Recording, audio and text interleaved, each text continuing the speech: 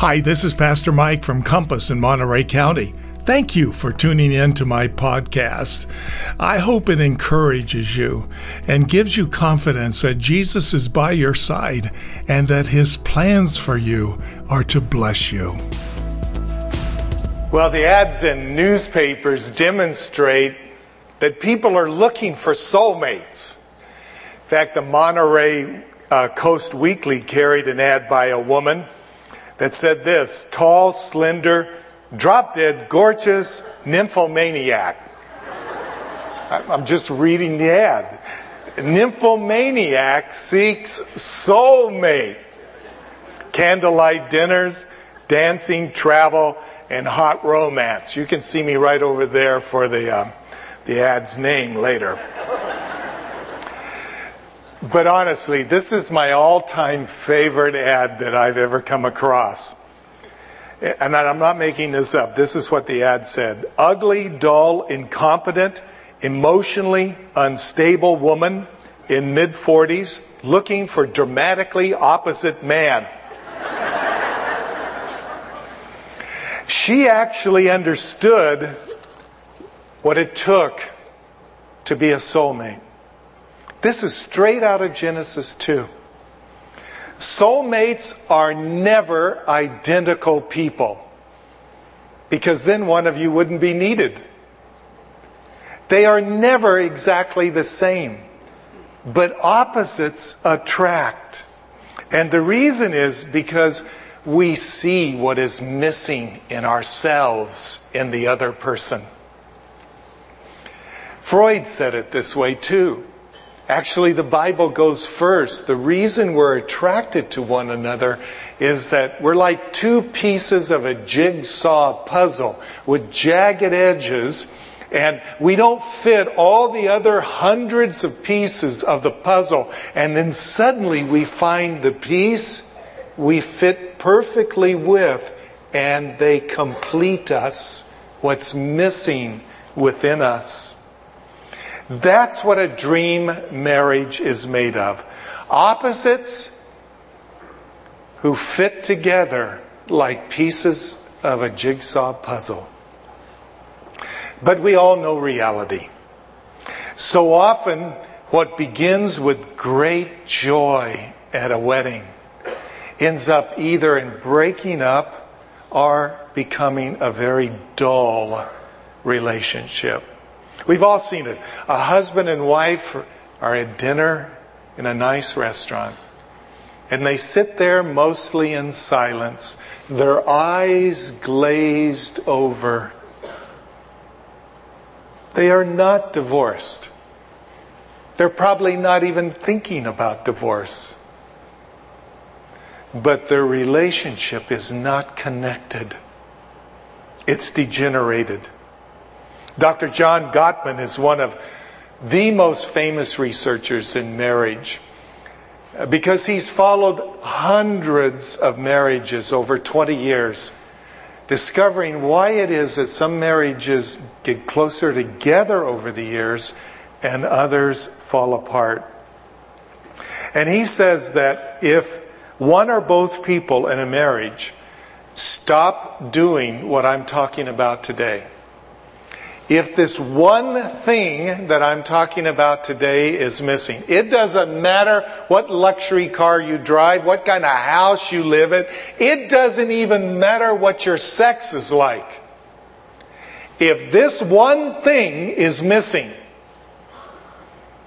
that marriage will either become dull or it'll break up. He says he can predict it with 100% certainty. He calls it the gasoline of any relationship, but especially marriage. This is what he says. The gasoline of marriage is behavior that shows I treasure you. Treasure. Behavior. Underline those two words.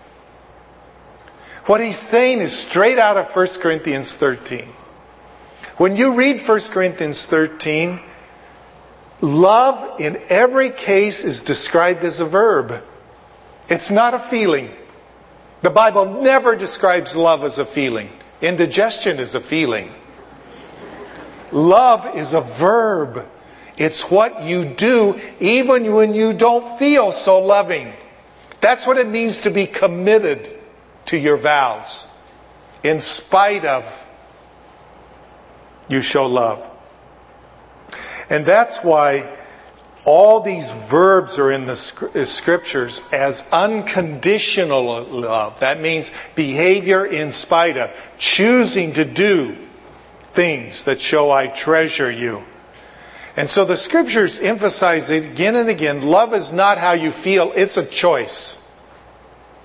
To go first and do the right thing, because two wrongs don't make a right. Two wrongs don't make a right. It means to stay faithful to the promises you made, even when the other's not behaving so well. At your wedding, you made this promise. I promise to love, cherish, and treasure you, and to be your best friend forever. Unless you make me angry.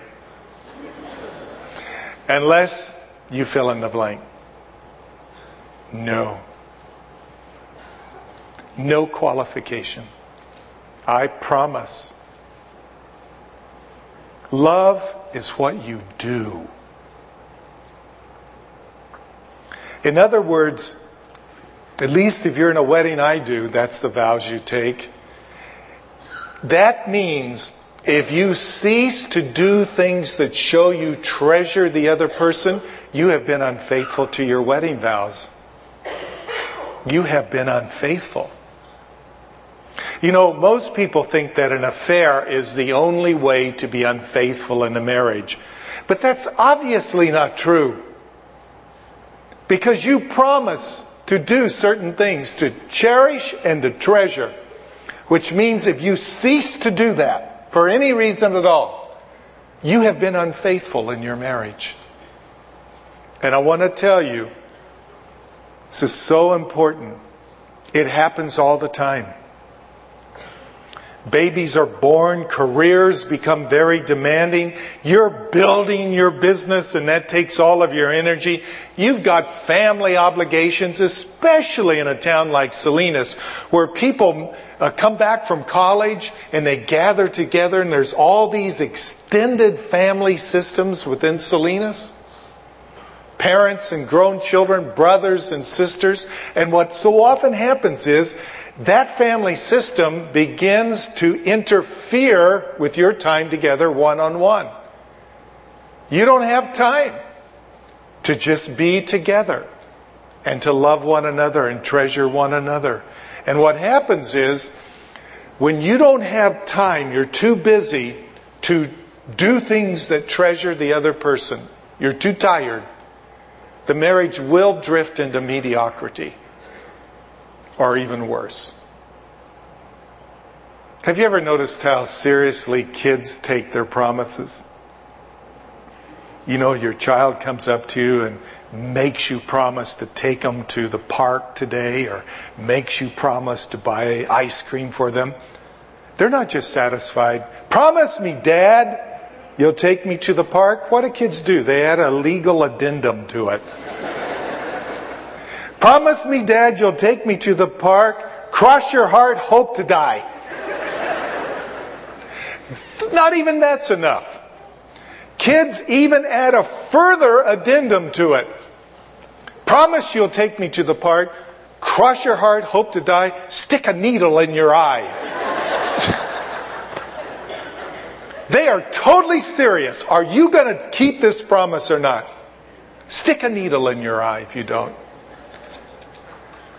I'm thinking about that, adding those to the wedding vows I do at weddings.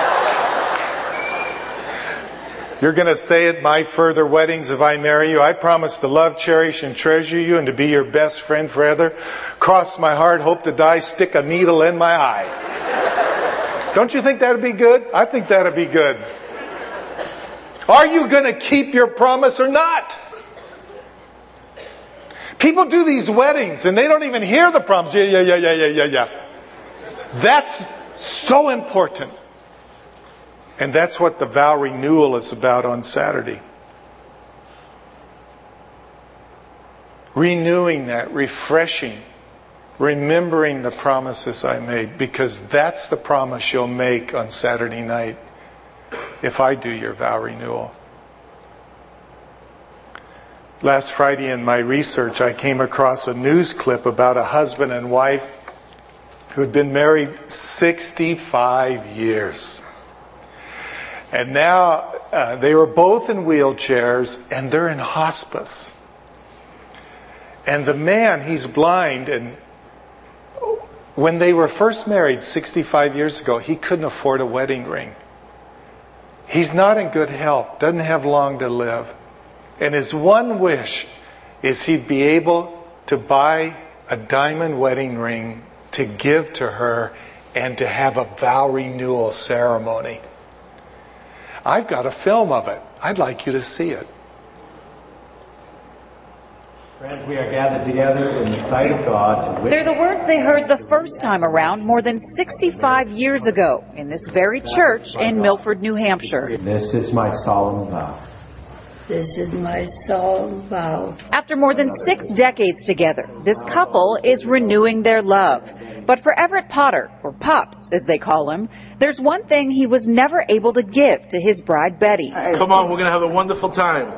Let's go. In 1945, Pops didn't have the cash for a ring. Monday, with the help of Long's Jewelers and his nursing home, he's picking out a sparkler to match his beautiful bride. You can feel the love. I mean, he's obviously desperately and passionately in love with his wife. And like I said, it's great to be a part of stuff like this. It's what Pops wanted to do with the time he has left with Betty. Pops is now in hospice. Doctors say he doesn't have much time left. His nurse says his wish was to be able to finally give a diamond to the love of his life. Pop's plan brought them back to this church to say I do all over again, and for Betty to hear the words he had written. You kept me alive for the last 65 years. I would be proud to marry you again today and a million more times. This time around, it takes a little extra effort to seal the deal. Both are in wheelchairs. Pops is now legally blind. Betty's memory is beginning to fade. Is that great or not?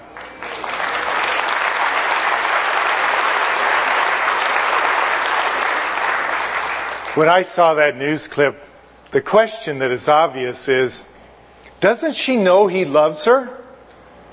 I mean, after 65 years, what do you got to do to show I love you? That's not the point. The point is he wanted to do a vow renewal to say it again. I treasure you. And if I could, I'd marry you 1,000,000 times. Do you think that's powerful? Do you think that's gasoline in a marriage that will take any marriage to another level? You bet it is. And that's what the vow renewal is for Saturday. I hope you'll do it, because what it means is you treasure each other. Now here, I'd like to unpack what the kind of behavior that actually means, to treasure another. And the first is, to treasure another person means meeting their needs is of utmost importance to you. It is important as getting your own needs met. That's radical. Because what I see in declining, deteriorating marriages is when they come in for counseling, all they're thinking about, each of them, is my needs. Very self-centered. She's not meeting my needs. He's not meeting my needs. Me, me, me, me, me, me.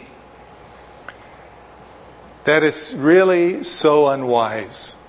Because the way you get your needs met, the way you become irresistible to the other person, is first meet their needs.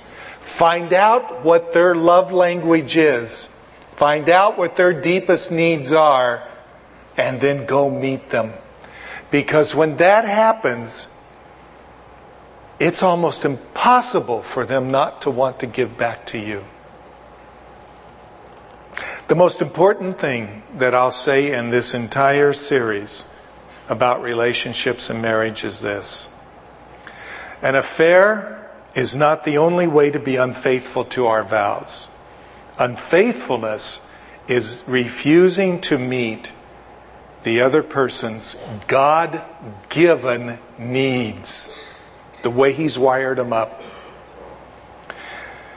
When we ignore those needs, belittle them, or make fun of those needs, we forfeit any chance of becoming a soulmate. There's no chance after that.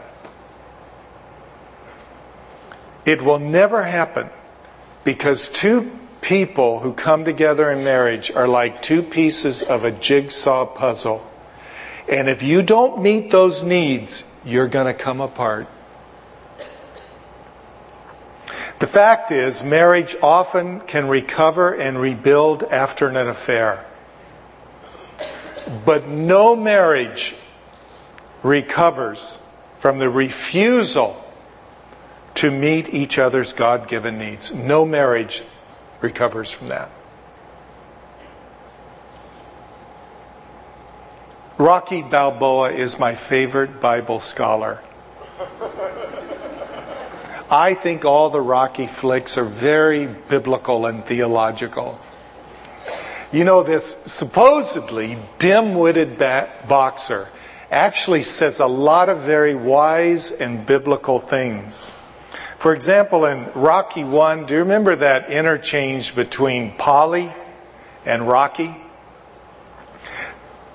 Polly asks Rocky why he likes his sister. Polly asks, "You like her?" Rocky says, "Sure, I like her." Polly asks, "What's the attraction?" Now, a picture of her's on the screen.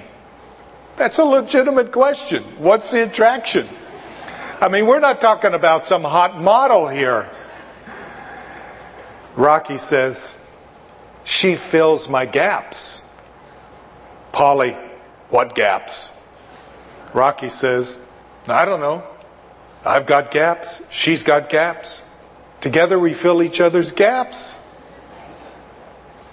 Straight out of Genesis 2.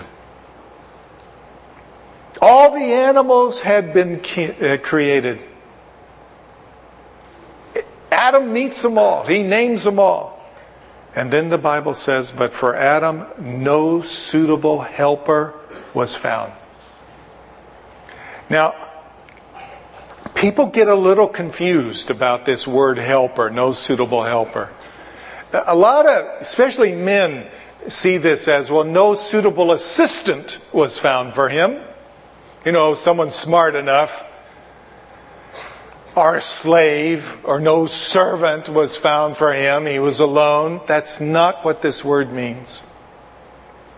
The scripture reading, the first thing I said it means is equal. The Hebrew means equal.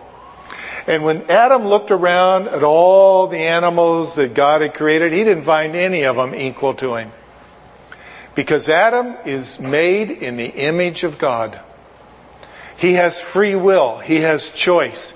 Animals are driven by instincts. Not Adam. He doesn't find anyone out there equal to him. But the other meaning of this word is so crucial. It means equal and completion. Completion. She is his equal. She too is made in the image of God just as he is. And she is created from the same material as he is. She is equal in every way. But she's different. And that's why she can be Adam's soulmate. A zebra can't be Adam's soulmate because a zebra isn't Adam's equal. But when God creates someone his equal, he creates her different from the man, not like him. And that's why the biblical text says that when he saw her, he said what? Whoa, man. That's what the Hebrew really means. Whoa, man. Not really, I just made that up. But that's what, believe me, that's what Adam said when he saw her. The text is indicating that immediately he saw that she was different. Whoa, man. And so I explained in the scripture reading that the word man in Hebrew is ish, and the word woman, you can see man as the root of it right in the English word. It's the same in the Hebrew. The root of the word for woman is ish. They're equal, but she's different. And it's only because of that difference they could be united as one. Like two pieces of a jigsaw puzzle. This is so crucial to understand. The reason a man and a woman find each other irresistible is they find somebody who is different from they are, opposites attract, but she fills the gaps, or he fills the gaps in you. When we marry, this is so crucial to understand, and a lot of people don't get this. When you marry, you give exclusive right to that other person to fill your gaps. Do you hear that? You give them exclusive right to fill your gaps. Because in that wedding, you promise to be faithful to each other. What that means is when I marry a person, when I married Susie, I gave her exclusive right to fill all my needs, fill my gaps. If she doesn't, what do? Do I go to somebody else?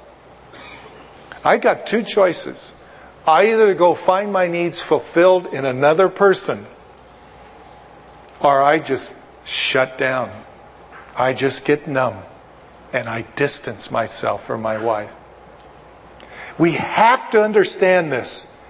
When a woman or a man is complaining, reading their marriage manual, they're expressing their needs. And if you don't fulfill those needs, they've given you exclusive right. If you don't fulfill them, where else will they go?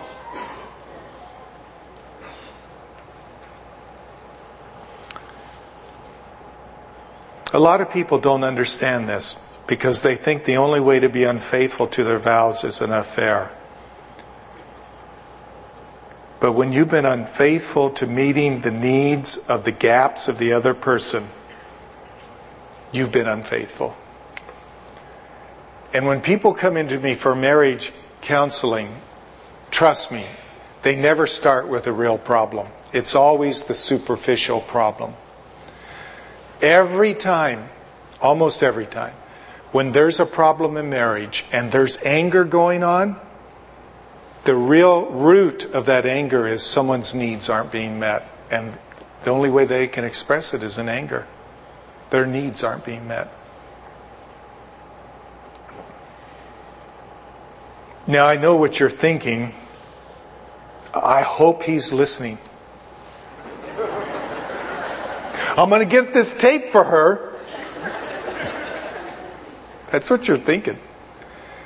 The Bible's speaking to you. You got to draw a circle around yourself. You want your needs met? Then you got to do a better job of meeting her needs or his needs. And as you do that, you will become irresistible. Promise you. And they will want to give back to you. That's far more positive than complaining. Now, several experts in relationships have developed a very important picture of what it means to treasure each other. I find this so helpful when I discovered this a few years ago. It's called the love bank or your love tank. Same thing. It works this way. Everybody in your life has an account in your love bank. Everyone does. And whether you are conscious of it or not, you're keeping track of their deposits and their deducts. Everything they do to you is either a deposit or a deduct. It's the way they make you feel when they make you feel special, when they're nice to you, they do something nice, that's a deposit. When they hurt you, they do something that's rude to you, deduct. And the condition of your relationship with people at work, trust me, is directly related to the amount of deposits and deducts they have. And if somebody has a lot of deducts, they're in the red. They're overdrawn. And that person you avoid. You try to stay away from them. They have so many deducts, you don't have a relationship with them. Your best friends are people who just make deposit after deposit.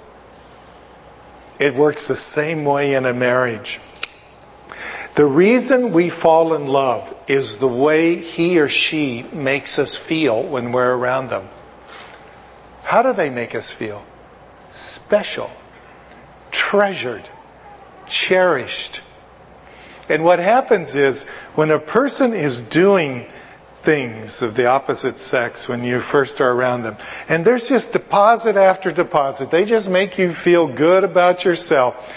It just keeps building up, and there's not a lot of deducts, and it just gets higher and higher until you get to the place you say to yourself, gee, I've never met a person who made me feel like this before. What you're saying there is, I've never met a person who makes so many deposits in my love bank. And you know what happens? You say to yourself, I don't want to let them get away. I want to spend the rest of my life with them. You're in love. Because this person makes you feel so special. Then you get married. Here's what happens. Things change. Man and woman stop making deposits like they were before they're married, when all they had were eyes for each other and paying attention and talking and going to dinners and stuff. Deducts start. You lose your temper because you're tired, you're overworked, you start losing your temper. You begin to nag and criticize because marriage is a covered dish. You get married, oh my gosh, I didn't know that. You begin to ignore each other's needs because you're so busy. You got so many things to do. Picture your marriage as a gasoline tank. On the screens there's a picture of a gauge. How close your relationship is and how satisfying it is depends what the gauge reads. There's no way you can build a soulmate relationship with the gauge on half full or worse. No way. Can't be done. I dare you to put that gauge on your bathroom mirror. And not for you, but in front of her sink or in front of yours. And let her tell you where the arrow is. I dare you. I've done that with Susie, and I'm not going to tell you where the arrow is. You know, we have trouble communicating. Because, we get negative. We don't know anything else but arguing. This is such a powerful way to communicate. You walk into the bathroom and you see it on empty or just half full. Maybe it's just half full. I mean, you're not a complete washout. It's half full. You need to go up to your husband or your wife and say, what would it take for me to top it off? Honestly. What would it take for me to move the arrow over to full? Kind of a scary question, isn't it? She is going to tell you her love language, or he is. At that moment, they're going to read their marriage manual to you. Now, she might say, buy me a dress at Macy's.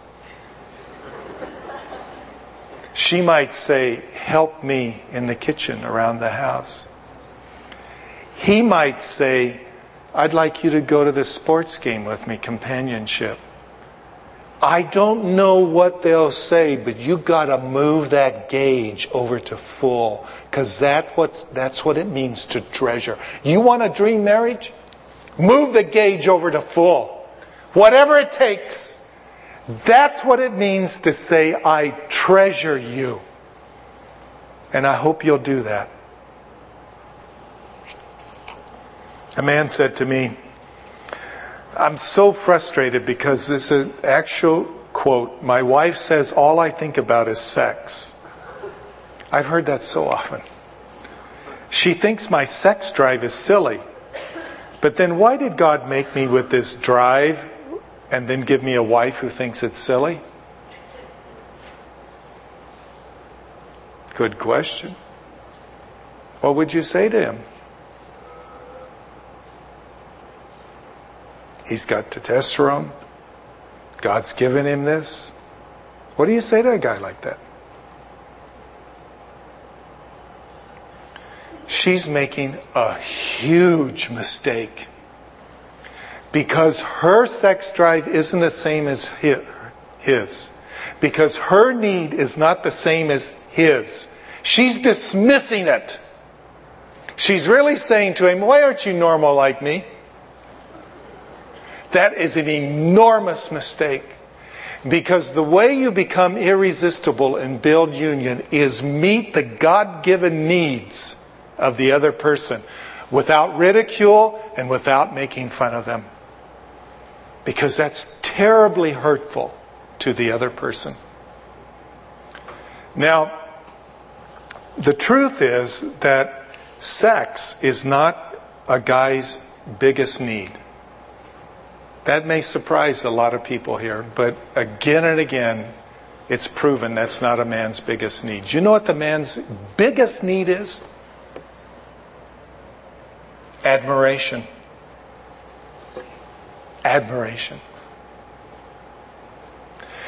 You can have a great sex life, but if admiration is not being given to the man, it's not going to last. That's his greatest need. Do you know why? Because a man is a warrior.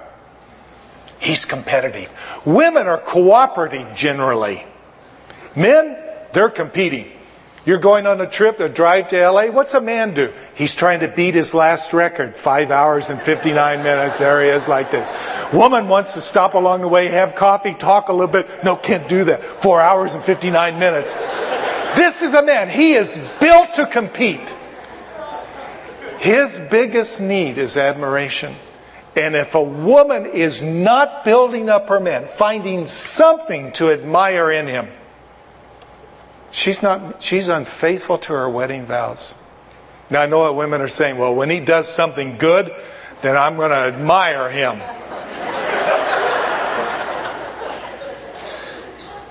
That's focus. He's not a complete failure. There are things to admire. You've got to go to positive.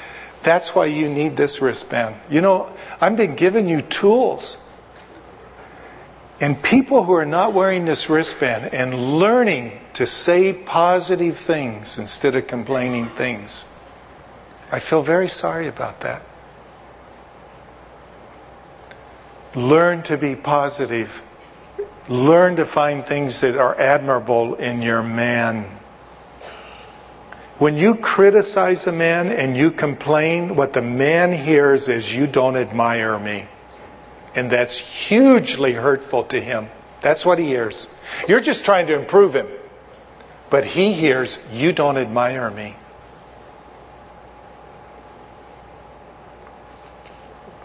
Now, what a lot of women think is, well, that marriage is a 50-50 idea.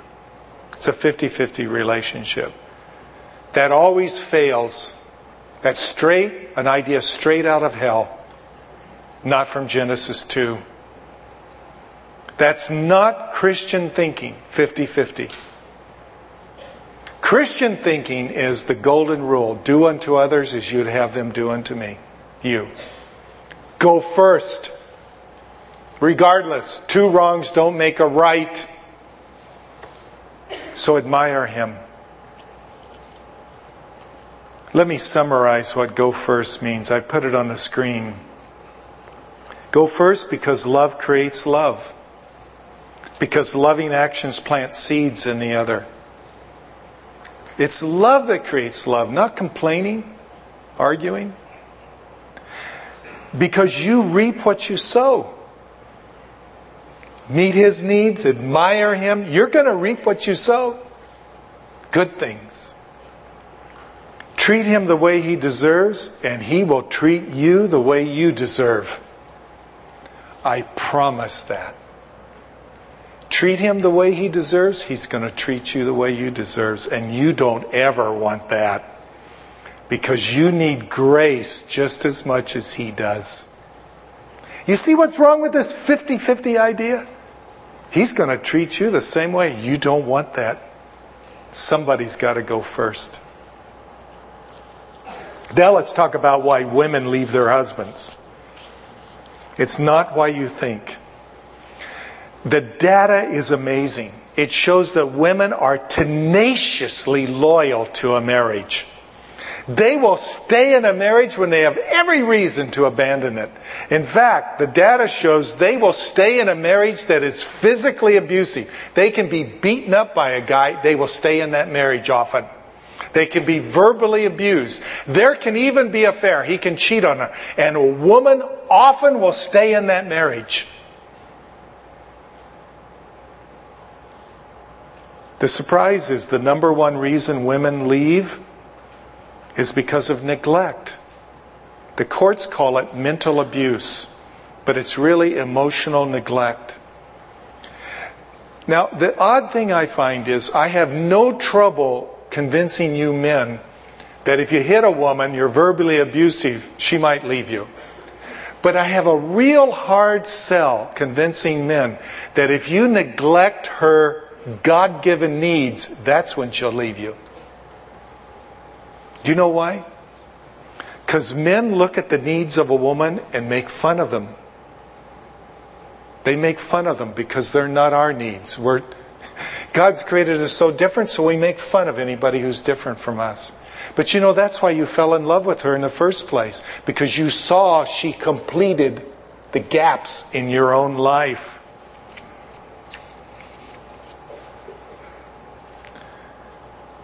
What happens is that men, I find, complain like this. Oh, she's so emotional.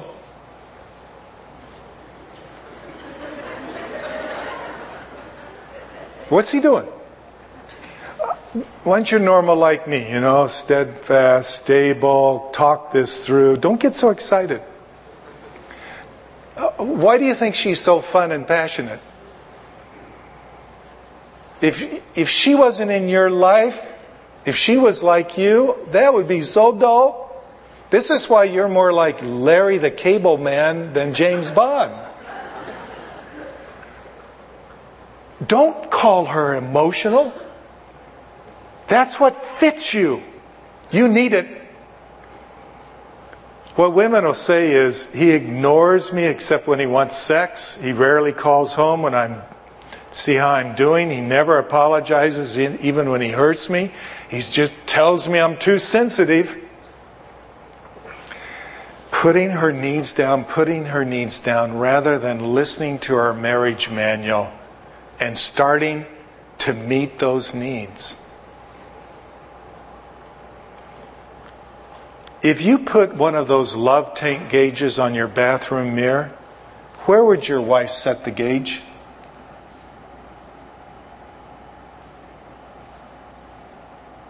Would it be full, half full, or near empty?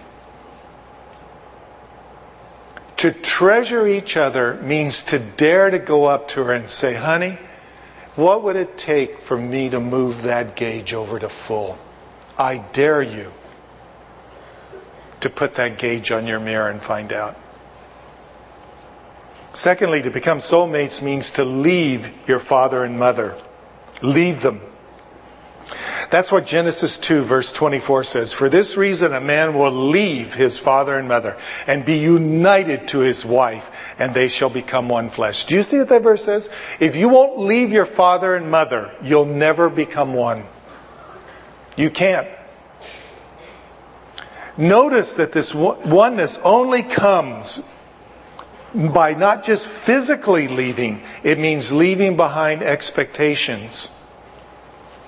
That your marriage will be like your parents' marriage, that your spouse will be like your mama or daddy. This is one of the worst mistakes we make. We saw our dad, how he lived, or our mother, and we want our mate to be just like mama. and it doesn't work, it makes them angry. For example, say your mother cooked every day wonderful gourmet dinners like my mother did. And say the wife you married doesn't cook.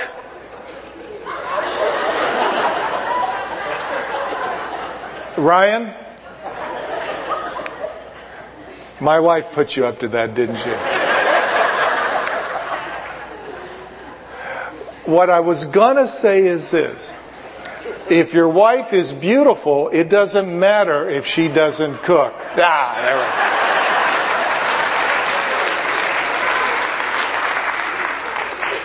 You see how it works?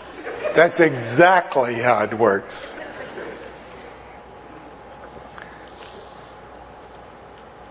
Women who expect their husbands to do things like their daddy did, I promise you, if you bring your daddy into the marriage, there's not room for three. Because your man doesn't want to be your daddy. He wants to be him. And he's got to do it the way he does it. He's not going to be your daddy. And it's the same way, men. Your wife's not going to be your mama. You can't be one with your mama. So stop expecting her to be like that and be united to the woman you married. Put those expectations out. And lastly, praying together is the key to becoming sensitive to each other. Praying. I'm just amazed at Christians who are married together and don't pray together. Why? Why? It's one of the most important ways you can come into union. The great sociologist Andrew Greenlee found that the happiest couples are those who pray together. And study after study has shown the frequency of prayer is more important than the frequency of sex long term. It is a predictor of happiness. And why is that? Because when you pray together on your knees next to the sofa, you open your soul up to God.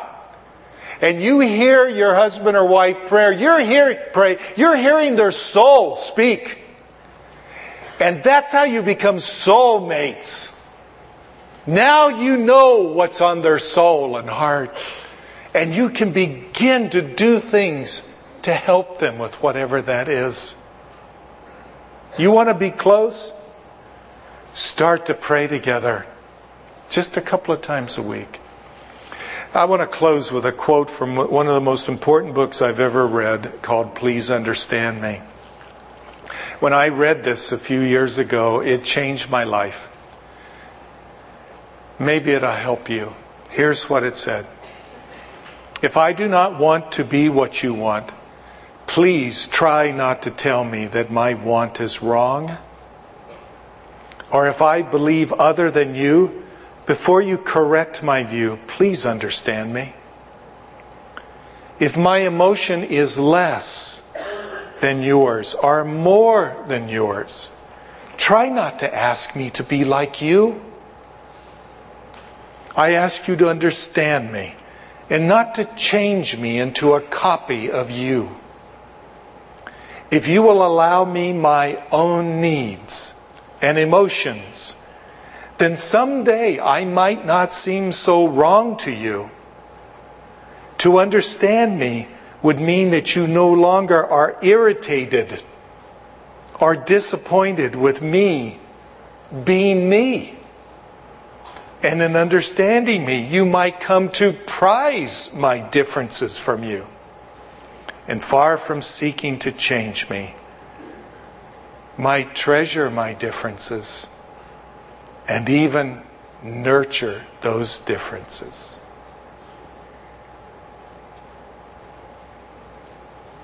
When I read that, I knew I had some apologizing to do. Maybe you do too. Would you pray with me?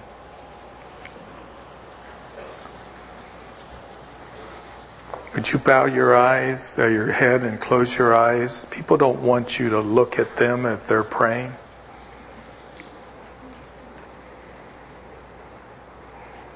Who has the Holy Spirit brought to mind? Somebody at work, somebody in your family, the person you married?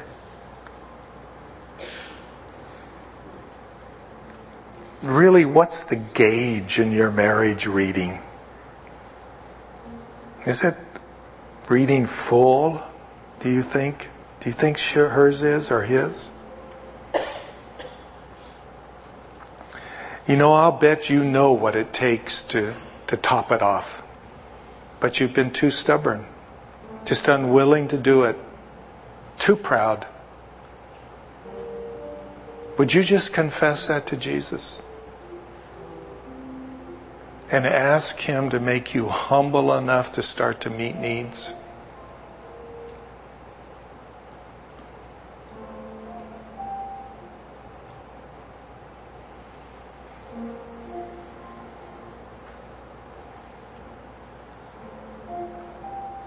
Lord, I pray that all over this auditorium,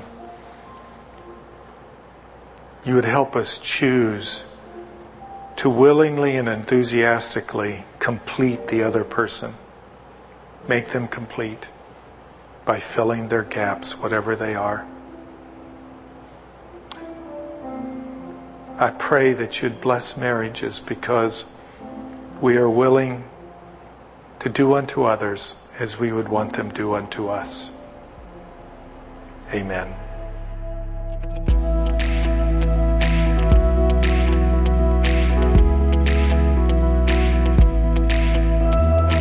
That was such a relevant message from Dr. Mike. You can order a DVD copy from the website of Compass Church of Monterey County. If these messages are helping you, why not share them with friends and family? It's a great way to be a blessing to others. May God's blessing and favor be upon your life.